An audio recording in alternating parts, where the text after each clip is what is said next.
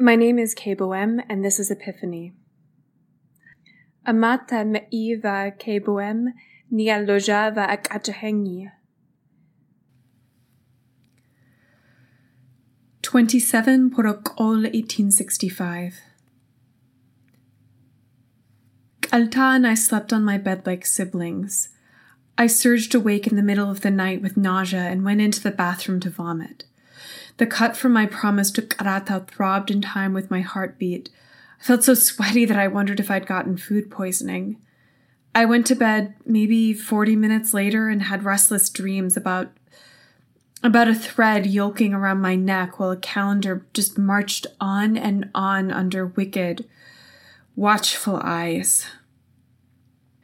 I awoke with strong morning light on my face and felt like I hadn't slept at all. As I stretched, I glanced at the space beside me. Alta lay in a fetal position, back towards me, breathing steadily. Slowly Lee stirred and pushed aside the light summer blankets. Her eyes snapped open, and Lee rushed to a sitting position so quickly that I yelped.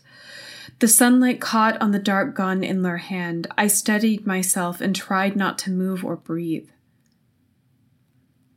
Alta sighed and set the gun down in a nest of bed sheets.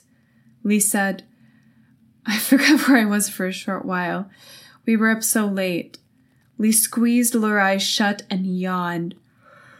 You tossed and you turned. Sorry, I said. Alta raised her arms and flipped their palms up, then moved them over her head.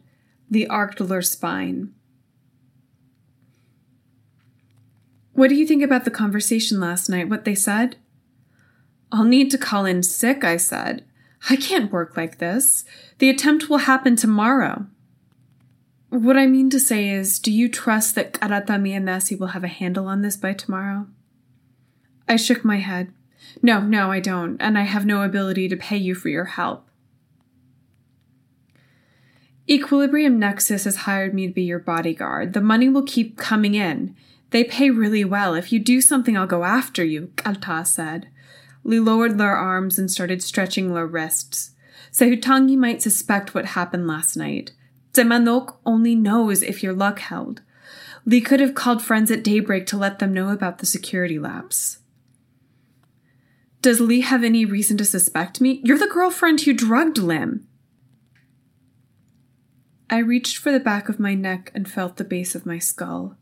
The phantom sensation of a bullet entering my head or an electric gun shocking me to death made my hand shake. I squeezed my eyes shut and tried to think about waves crashing on cliffs. I needed to think up an excuse for Akara. What would happen if we tried the police, I asked. We were all very sure that they would laugh at me last night, that they would... Who would murder a ruler? They have no reason to suspect Sehutangi. Alta interrupted. There has to be someone, I said. I lowered my hand. Do you know anything about the police reporting structure? Are there any units that we could actually approach without seeming odd? Alta frowned and looked down at the gun. Lee reached for it, turned on the safety, and set it back down between their legs. The police have jurisdiction over everything but the royal family's affairs, Lee said. The royal family keeps its own guard, all trained separately from the police and military. They sometimes work with the police on intelligence. I've run into them a few times. I don't know much about their structure. You've run into them, though. Do you have any contacts? No. Lee clicked her tongue, yawned, and stretched from side to side. I meant that I did something illegal.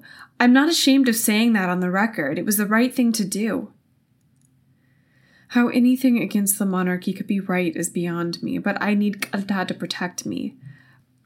I put my hand over my mouth to stop the conversation. Then I made a voice call to let Akara know that I was sick. While we spoke, Alta made the bed. When the conversation ended, Alta said, I don't trust that Karata Miyamasi could put something together in a day. I really don't. We need a fallback option. Do you have suggestions at this point, or is it just me? All that ran through my head, and all that is running through my head is that I am only 19. I am only 19 and I have the weight of the country on my shoulders. I am Tayen holding up all Naraya because I have become its cliff rocks. I am Tayen who somehow must hold up the country and protect it from ruin. Would the royal family even believe Karatao if Lee intervened? Karatao is from the Mayanesi. My family will not trigger bad blood between my ancestral dead and the Fadehins unless the dead speak to one another and the Kaureta know. Nothing in this blood oath to Karatao prevents me from acting according to my own judgment. The Koginya must work fast, and they might end up being sloppy. I can supplement what they do. But I can't be sloppy. While Kalta and I ate breakfast, I composed a message to Liga and Karatao. I only have the haze of a plan in my head. It's admittedly insane, inadvisable, crude, but I really don't see another option. I doubt that Karatao has thought of it. Allies don't take advantage of allies or work at cross purposes. I need to ensure that our plans have symmetry, at least in their rudiments. Maybe saying less is better. Karatao and I showered. I dressed simply in dark purple and packed an extra pair of underwear and my notebook. I also decided to carry a fountain pen and ink. I don't know what to bring for stopping an assassination attempt against the Fadehin. I packed a toothbrush. I don't even know when I'll get home. Karatao brought a bag that contains guns, spare ammunition, whatever else bodyguards carry. I'm just so inexperienced at this. I have nothing that tells me what to do. We're now on a commuter pod to the only person I know who has an office within the palace, and we need to hurry. I don't know when advisors leave for work. You have been listening to Epiphany by Kay Boehm.